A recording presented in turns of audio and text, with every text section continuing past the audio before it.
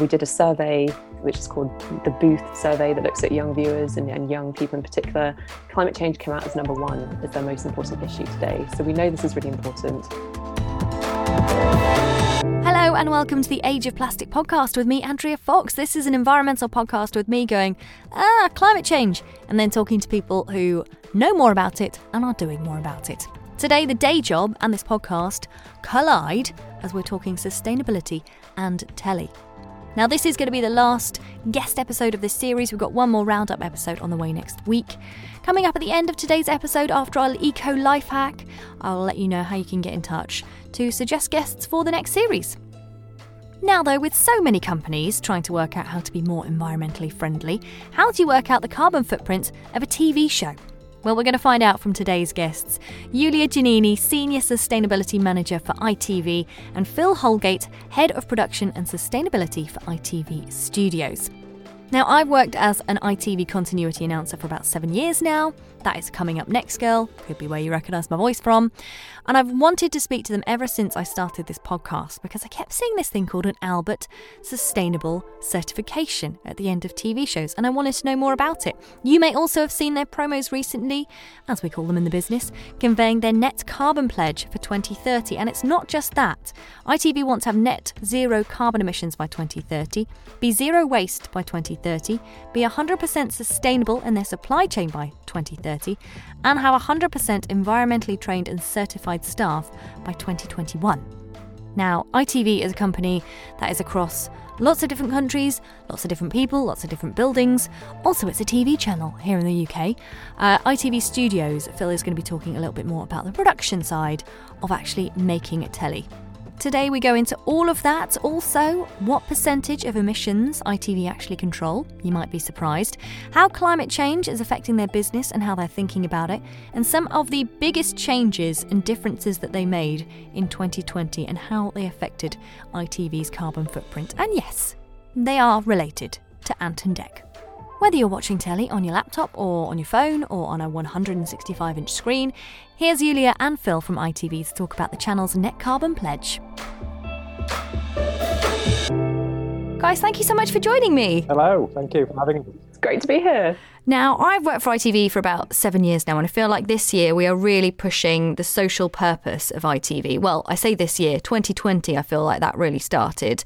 I wonder if you could sort of tell me why 2020 was really the year that ITV decided to really sort of push their environmental focus to viewers more than ever before. Sure. I'll start with that one, and Phil, do add all that you have as well. So the social purpose strategy was relaunched at ITV in 2019, and that's got 4 priority areas, which is better health, so that's better mental and physical health. It's environment, that we'll go on and talk a bit more about, diversity and inclusion, and then giving back. So that's the charity fundraiser of Soccer Aid for UNICEF. And it was really clear from the beginning that we needed to have clear targets that underpin all of those 4 focus areas. And environment was the piece that we needed to do the most work on before we could then start to identify what that target would be, which is why we've now got our new targets launched August last year to be net zero by 2030, as well as a few other things. But the reason why that seemed the right time, there's a few things. Firstly, we had a new business strategy and brand strategy that came into play. ITV is more than TV. And that's described as ITV being a brand that entertains millions, that grows brands, and that reflects and shapes culture. And it's the shaping culture piece that the social purpose strategy really delivers against. And when it comes to environment, this is the time to act. Like, we know we've got now less than 9 years to avoid catastrophic climate change. We also know this is really important for viewers, especially light viewers. So we did a survey which is called the Booth survey that looks at young viewers and young people in particular. Climate change came out as number one as their most important issue today. So we know this is really important. We also did a survey to show that what are the behaviours that a brand needs to be doing to indicate that you think it's a modern brand. And environment came out as number one again. So if you're acting on the environment, you're deemed as a modern brand. So to grow the brand, to grow viewer loyalty, and to really show that we're taking this seriously, there was no other year that was better to act on this than 2020. It's so interesting what you say there about the younger audience, Yulia, because I wondered how much this aligned with ITV viewers. You say light viewers, like those younger viewers. Do you feel like this is sort of the changing demographic of ITV's audience that means that we really can't be ignoring this any longer? I think there's the audience side of things, isn't there? And certainly Yuli's picked up on a really great point there. But also internally within ITV as well, we were seeing people asking more and more and more of these questions. And I wouldn't put a particular age range on that, but there was definitely a step change that we've noticed certainly over the last couple of years. But I think before that as well, the industry in general seems to be quite ahead of the curve, and TV companies have been doing a lot of work on this for quite a long period of time now. So we sowed the seeds quite a long time ago, and it feels like they're sort of starting to bear fruit, if you like. So I think it's not a coincidence that it's happened in the last couple of years. There's been a lot of foundations been built over quite a long period of time now, and some really key people that have been behind that. And then it's just been perfectly aligned with the right management team coming along, who have been really open and receptive to this, and they know it's the right thing to do and have signed up to it. But also some really good doers in the business as well, who are huge advocates. But they're just cracking on and getting on with it, and they're like pioneers, if you like. They've really put their head above the parapet and have gone first, and others are following now. So it's just been that beautiful sort of mix and blend of people that have come together and really aligned at a perfect time. Yeah, and I do think saying we're going to become a channel that is net carbon by 2030, putting that out there is quite a bold pledge, isn't it, really? It is. It definitely is. And I think you need to be bold, and you need to have your North Star to really push the strategy forward. There's no point kind of playing in a cautious space when it comes to action on climate, because we are very clear on how quickly we need to solve this issue and the ambition of the change that needs to happen in all entities globally, not just ITV, and every single business, every single society.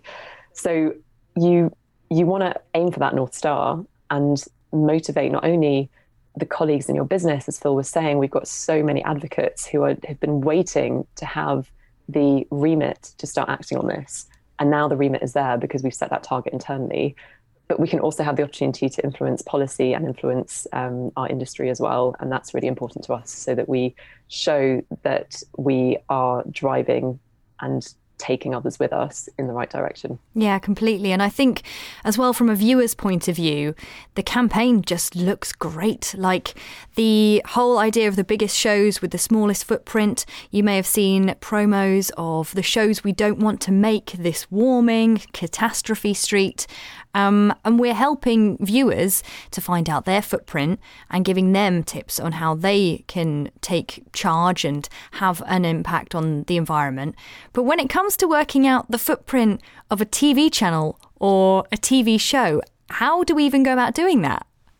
Yeah, that's probably my neck of the woods, isn't it, Yulia? So I'll pick that one up. But just to go back to your previous point there, Andrea, about the on-screen stuff that we've done, when we've been looking at how to physically reduce the impact of our productions, that's been a really strong focus. But the emphasis is moving more towards what we can do on screen.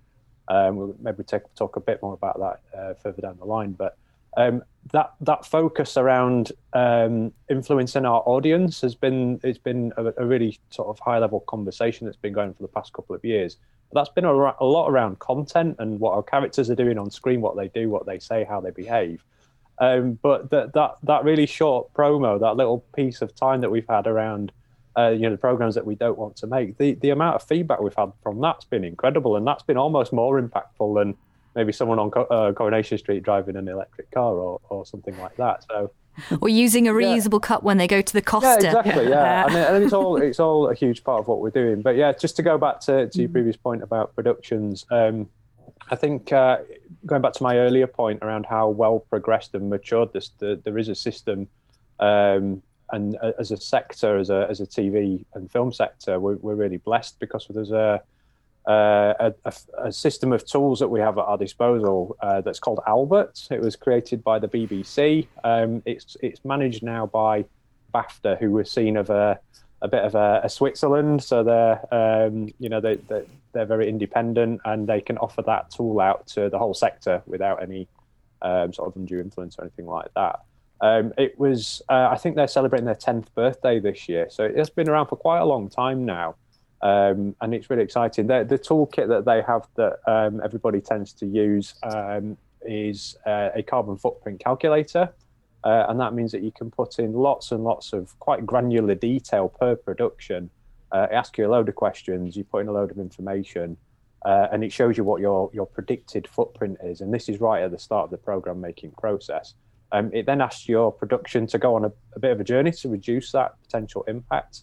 You do a load of actions, you put a load of things into place, hopefully reduce your carbon footprint, and then if you can prove that, they reward you with a certification.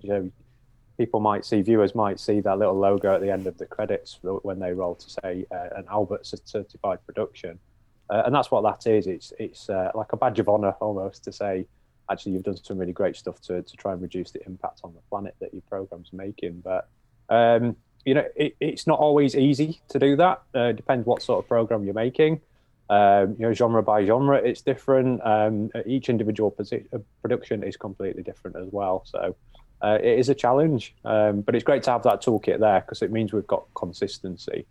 And the really exciting thing for me is when I see maybe a whole year's worth of that information, I can analyze that data, and it allows companies like ITV to make some really strategic decisions as well, and just see where our main impacts are, and that then in turn can feed back into helping to deliver the strategy. And just on the total company footprint and data, so we operate in 13 markets across the world, and collecting data from our global business is really important because that net zero target is our global target for every single location that we're based in, and everything that we're doing as a business globally. So we also collect data from all of the offices that we have, all of the business travel that we're doing globally. And let me just tell you, business travel, the impact of that is more than all the buildings that we have globally. So it's such an important one, flying and travel by combustion engines, something that we're definitely going to be reducing over time. Thank you, COVID, because that's already happening.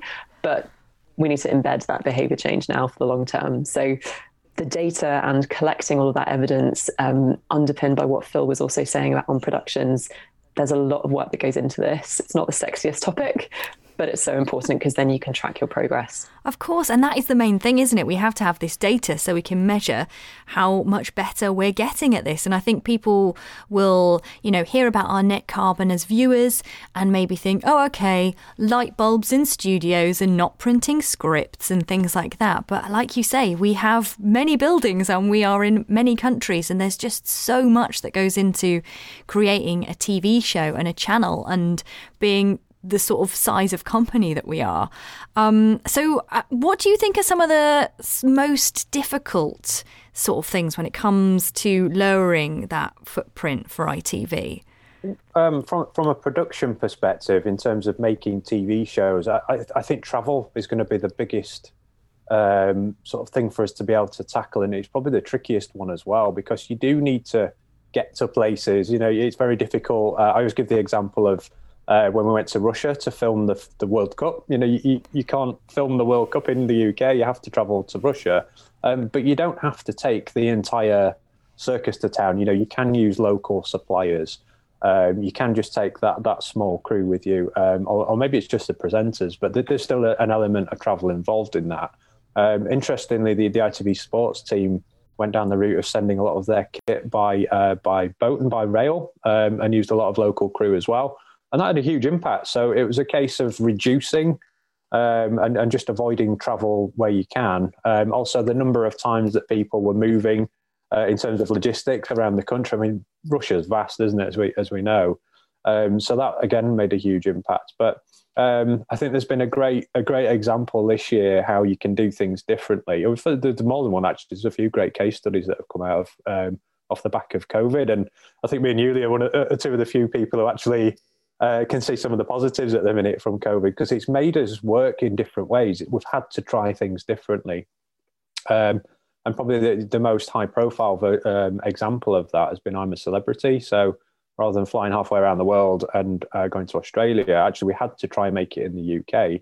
And we converted a castle in Wales and to huge success as well. So it's a great example. If I'd have suggested that to the team 12 months ago, I'd probably been given my P45 and thank you very much, off you go. But we had to try it differently and actually did very well. So it'd be really interesting to see if that's something that we keep further down the line. And then there's been some other great examples as well around things like using technology to the maximum. So can we do our post-production remotely? Can we work from home in different ways? And again, I'm a Celebrity doing its post-production from our main office in London, where previously they might have travelled out to location and done it to be close to the action. We had to do it differently for COVID reasons, for health and safety reasons, but it meant that we had to accelerate some of the technical advancements that we probably would have liked to have got to anyway. But we've had to try them, we've had to make them work, and now we've got them. So, let's keep using them. So I do think travel will be one of the biggest challenges, but I think we've got a bit of a gift from the last 12 months for all these lessons that we've learned, albeit from, horrible circumstances that you would never want to have found ourselves in. But you might as well take the positives from a really bad situation. Sport did some really interesting coverage at the beginning when COVID really first hit, which was around the races, where you might have seen, but they were actually broadcasting the kind of commentary from inside the house of the main presenter. Yes, Ed Chamberlain, wasn't he? He was at home. Exactly. He was just at home. Looking at He was just furnishings. doing it. I love it. There he was. And so I just think that was an amazing way to just show that we're all facing into COVID. We all have to do things differently. Hey, here's our presenter in his house giving you the coverage, which I think was just a really human way of approaching it as well. It was like we weren't trying to put like green screen behind him and pretend that wasn't happening. It was just like, no, this is the reality of here's your sporting coverage from inside someone's Peston room. In his house every night, wasn't it, in his library? I mean, it's really interesting. I think overall that the whole piece around tackling climate change is basically change management. It's behaviour change, essentially. And I just think, it's awful because I'm really mindful about saying, COVID's been the best thing ever for climate change, because that's what a horrible thing that we've all been going through. But you've got to take the benefit, the good parts of it, and learn some great lessons. And I think it's just made people go, actually, we can do things. We can do things differently. We've had to. It's really helped with that. So. Completely. It's like do things differently or not do things at all. And it's the same with climate change. Do things differently or there'll be no planet to be doing things differently with. Yeah, I think COVID was a really tangible, oh my gosh, this is affecting me now. Whereas climate change, like, wow, that's huge. Wow, okay, I can't even think about that now. And put it back in the box and move on. And on the wider business perspective, I think what is worth mentioning is that if you look at our full footprint at ITV, 2% of that footprint comes from what's called our scope 1 and 2 emissions, the emissions that we have like direct control over. So that's the energy that we use and those are the buildings that we only 2% we are occupied in, only 2%, because 98% is sitting in our supply chain. So it's our products and services that we use, it's the business travel that we take.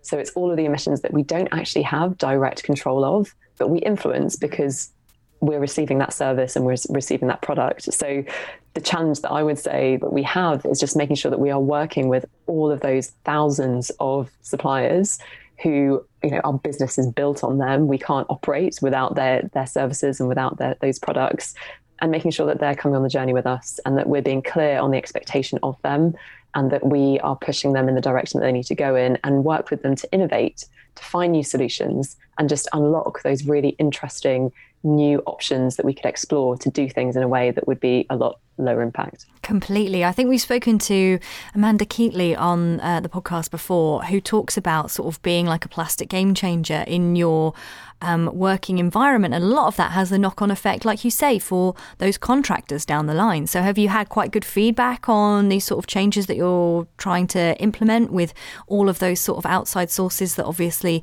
come together to help us make the programmes we make? We're actually developing what that strategy looks like at the moment. So there's a lot of work that the procurement team are leading on, which looks at actually how do we change our requirements? What is the engagement that's going to be needed with those suppliers on, some of them it will be like a one-to-one basis. If they're a really big supplier, there's a lot of emissions that they're creating on behalf of our business. We really will need to go in with a bespoke approach. But there are examples within our productions where there have been discussions being made and decisions being made to switch to, for example, electric and hybrid cars, even though sometimes that's not the most cost-effective option, but we know that that's the direction of travel, so we have to do it. Find out more at itv.com/footprint. On the production side of things, what's the sort of feedback from people that we work with when they hear that we're sort of like saying, well, this is the way we need to do things now because we've made this pledge? Yeah, I mean, a complete mixed bag is the sort of really honest answer. It's something we've been having conversations with a lot of especially our key suppliers and some of those, maybe the low-hanging fruit for a while now.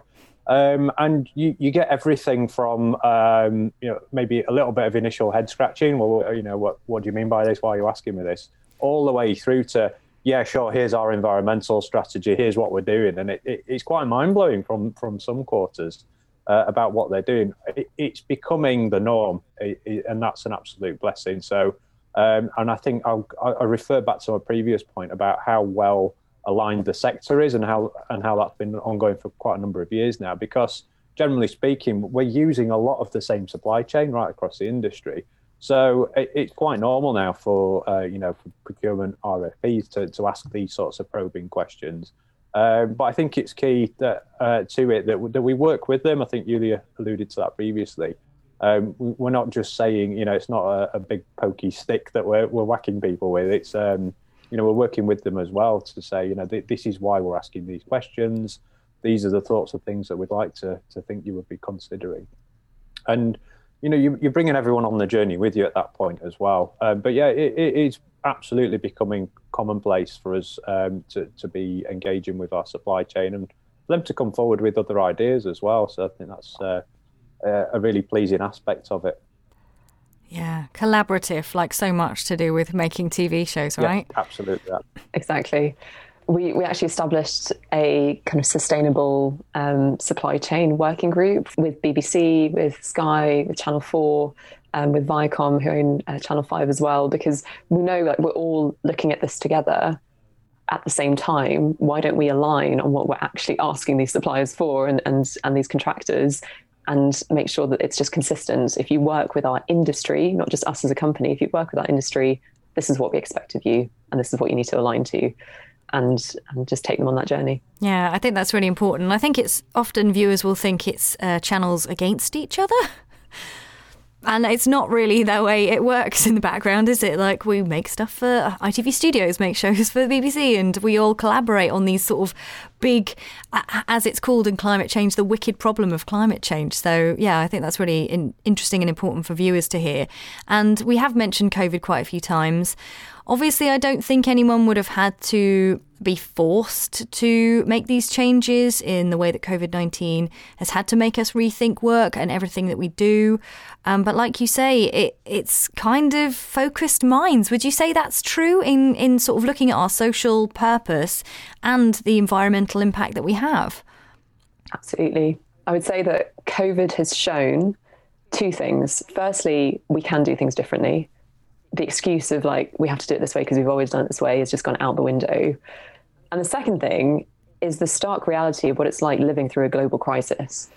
If we're not prepared for the catastrophic climate change that will come if we don't act, there will be no vaccine that will tip us back to being in the world that we were before.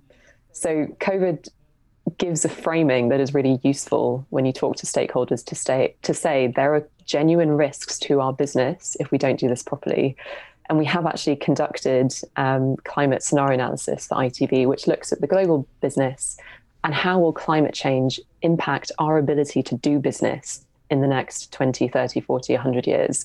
And what do we need to build in to our planning, to our strategies, to our risk management process that allows us to mitigate that risk and make sure that just doesn't happen, because we're already prepared and we're already changing things in the business. So bringing that long-term view into the strategy planning right now is really important to that. And COVID gave a good framing to action that kind of approach. Yeah. Weirdly, just picking up on that point, Yulia, it does feel like a bit of a game changer, does that risk analysis work that's happened. And it's probably going to sound really dry to the listeners, but when you start analysing risk to your business, but City analysts want to know what businesses are doing about it, and actually it's going to come into law in the next couple of years. And really pleasing to see that IT being part of an organisation like ITV that's ahead of the curve and is voluntarily opting into something like this is really exciting.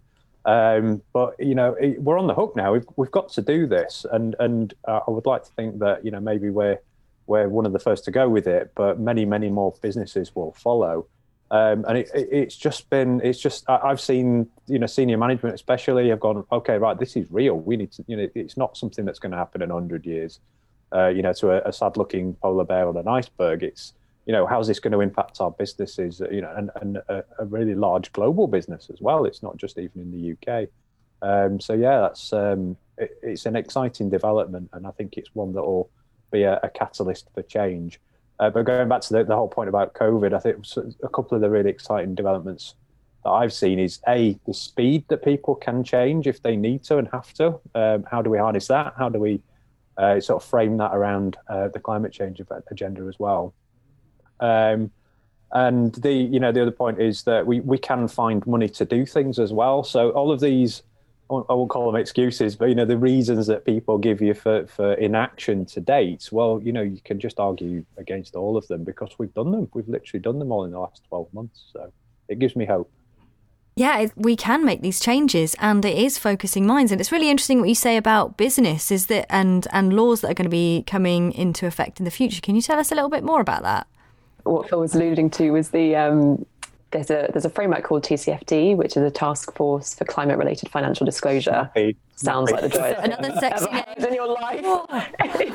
I'm so glad we're talking about this now. It's so TV, isn't it? So TV. Yeah. And it's essentially the framework that is the reason why we did the scenario analysis, because it requires you to show how climate risk is built into your strategy, it's built into your governance structure, it's built into your risk management process, and it's built into your targets and frameworks. And that disclosure against TCFD is going to be mandatory for all businesses in the next couple of years or so. So there is serious action and serious pushing that is happening from the city to make sure that this is happening. Because investors know that if you're a business that doesn't have a good strategy around this, you are basically an investment risk. You're going to, if you don't know the impact of climate change on your business, you could have stranded assets. You could not be able to make the profits that you make now in the very near future. And as an investor in that business, you want to know that that business has actually thought of it. So it's very clear why that push is coming from the city. And it's up to businesses like us to respond to that and actually build it into the way that we operate. Yeah, completely. And as we've mentioned before, love a bit of data. And you had quite a good basis of coming up with the sort of step plans of how we're going to reduce our net carbon and also the measurables as well. Can you tell us a little bit about that? Yeah, of course. So for the global business, the measurables include things like how much energy are we using, what is our global travel, how much fuel are we using within the business. So it's all of the typical big ticket items that create a lot of emissions, as well as what is the footprint of our suppliers and what they're using as well. So we are tracking that. We've implemented a new global data system that captures that environmental data. And it's something that we have also built into our governance structure. So we have a new team of very senior leaders that is chaired by our CFO, Chris Kennedy, that is the Climate Change Delivery Group. And they represent all the key business areas within ITV who need to deliver against this strategy. So that's broadcast, that's operations, that's technology, that's productions. And it will be those stakeholders who are accountable for how well we progress and whether we're progressing in the right and hitting the right milestones. And just in terms of production, it probably drills down into a bit more granular detail. So the system that we use is per production, and that asks you all sorts of questions. So you're measuring things like from your production office through to maybe studio or location, your props, your sets, your costumes, all the way through to post-production and and what you're doing with your waste and things like that. So it goes down into a lot of detail. So the information that you get out of the back end of that is fantastic, because it really gives you a very, very clear idea about where your carbon footprint is coming from, and then allows you then to hopefully do something about it. So I think we're quite blessed, certainly in the UK, to be able to have that amount of really good qualitative and quantitative data. The challenge for us now is how do we sort of replicate that around the world? And Julia said earlier, we operate in 13 different countries, so that's one of my challenges for 2021. We've got some great conversations going on in the background, a lot of support for us to do that as well. So watch this space is what I'll be saying. And fingers crossed, we get there to the net carbon by 2030. Exactly. I always ask our guests two very important questions as well, guys, because we are called the Age of Plastic podcast because it's a gateway into lots of climate issues for lots of people. And it's a good material. We're just using it the wrong way, like so much of our consumerism today. So do you have an item in your life that is made of plastic that you're like, thank the Lord we have that? It's probably not like a plastic fork in the Emmerdale canteen, I imagine. So yeah, something plastic in your life that's non-single use that you're happy that exists. Yeah, I'll go first because my childhood was based around this product, and I think it sort of followed me through into my career. I did a lot of project management work, and it's Lego. I think it's just the greatest thing ever. I've still got all my Lego, so you can't ever accuse me of having single-use plastics in my life. But yeah, as you say, it's a great product when it's used right. It's just the frivolous nature of our reliance on it that needs addressing, I think. Completely. And I think they make a eco Lego They're now. coming out with plant-based Lego, which is great. Plant-based Lego that'll hopefully biodegrade. So you might go up into the loft in years to come and find it's all biodegraded. Yeah. Julia, what about you? A plastic item in your life you're thankful for? Well, I wish it was in my life, but I am going to talk about a plastic component. So I guess carbon fiber, which allows planes to be built in a much more lighter ways, like the Dreamliner, and also F1 race cars, etc. So I think carbon fiber, which is ultimately plastic, has enhanced our civilization in a really good way, and I think there's amazing applications for it. I wish I owned an F1 race car. I don't. Not one parked on the drive, no. I wish. That's such a good one because that's so true. Like the lighter something is, the less fuel it needs, and once we can travel again, it is one of those great joys of life. We just need to sort of do it in a more environmentally friendly way. So that's a really good one. I'd not thought of that before. And finally, just the question we ask all our guests: your environmental hero, both of you. So I am going to pick out someone from the business world, actually. It's two people. It will be Paul Polman and Keith Weed, who came up with the Unilever Sustainable Living Plan back in 2009. And the reason I've chosen them is because they were the first to come out to prove the business case for how you can be a business and be sustainable at the same time and be profitable and be growing. So they really set the blueprint back in 2009 for what all businesses are now following. So I think it would be those two. That's a really good one. I'm going to go and have to have a little read of that. Thank you. Mine's a bit more old school. In Al Gore, so a couple of TED Talks that he did, it was a light bulb moment for me. I was like, oh, wow, okay. So, yeah, I mean, there's so many out there now, which is great to see. But they just it feels like they've been niche for a long time and starting now to come to mainstream. So yeah, fingers crossed that they become many more people's heroes. Yeah, completely. That's a brilliant one. I don't think we've had Al Gore either on the podcast before. So well done for picking someone other than David Attenborough, because he obviously comes up a lot. And yeah, and again, like Torval and Dean on the recent show Dancing on Thin Ice on ITV, which I introduced in case you recognise my voice.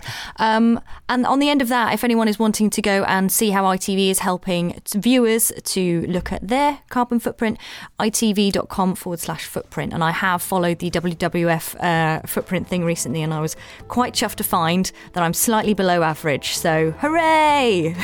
Well done, Andrea. Brilliant. Thank you so much. Thank you, Julia and Phil, for joining me today on the Age of Plastic podcast. Thank you so much for having us. Thank you very much. I hope you found that as interesting as I do. Everybody watches telly. I find it so interesting to find out how the channel is working with other channels, bringing suppliers on the journey, how attitudes have changed inside and outside the company, because I think this kind of applies to any company in any industry, right? And who knows, maybe we will see I'm a Celebrity in a Castle in Wales in the future. It was still very popular again last year. Now on to today's eco life hack. Now we've mentioned carbon footprint a lot. This has been a very carbon heavy episode. Now carbon footprint was not created as a concept by the fossil fuel industry. They did spend quite a lot, including BP, in promoting it to get themselves in the clear. Let's just park that for a minute though. One way you can look at decreasing your carbon footprint is to head to itv.com/footprint. They've teamed up with the WWF for some tips there. Slightly more in-depth one as well I wanted to share with you today. Geeky Earth, GIKI. Not only do you look at your own carbon footprint, there's also loads of tips that you can share if you found ways to decrease your carbon footprint as well. And of course, plastic made from fossil fuel. So using less of it, surely helping the planet. I will link to all of those in the show notes for today's episode. Now, if you do want to get in touch, tell me something that you liked about the podcast or you didn't like about the podcast, suggest a guest or an eco life hack, you can find us on Instagram, Age of Plastic Podcast. I'm on Instagram as well. Hello, I am Andrea Fox. On Twitter, Andrea_Fox. And you can contact me through my website as well. iamandreafox.co.uk. Coming up next week, we'll hear from all of the guests in this series. We'll talk finance, we'll talk books, we'll talk eco-dilemmas, we'll talk marine science, we'll talk a bit of telly as well. That is on the final episode of the Age of Plastic podcast this series. Until then, don't leave your telly on standby. Oh, and also wash your hands and wear a mask.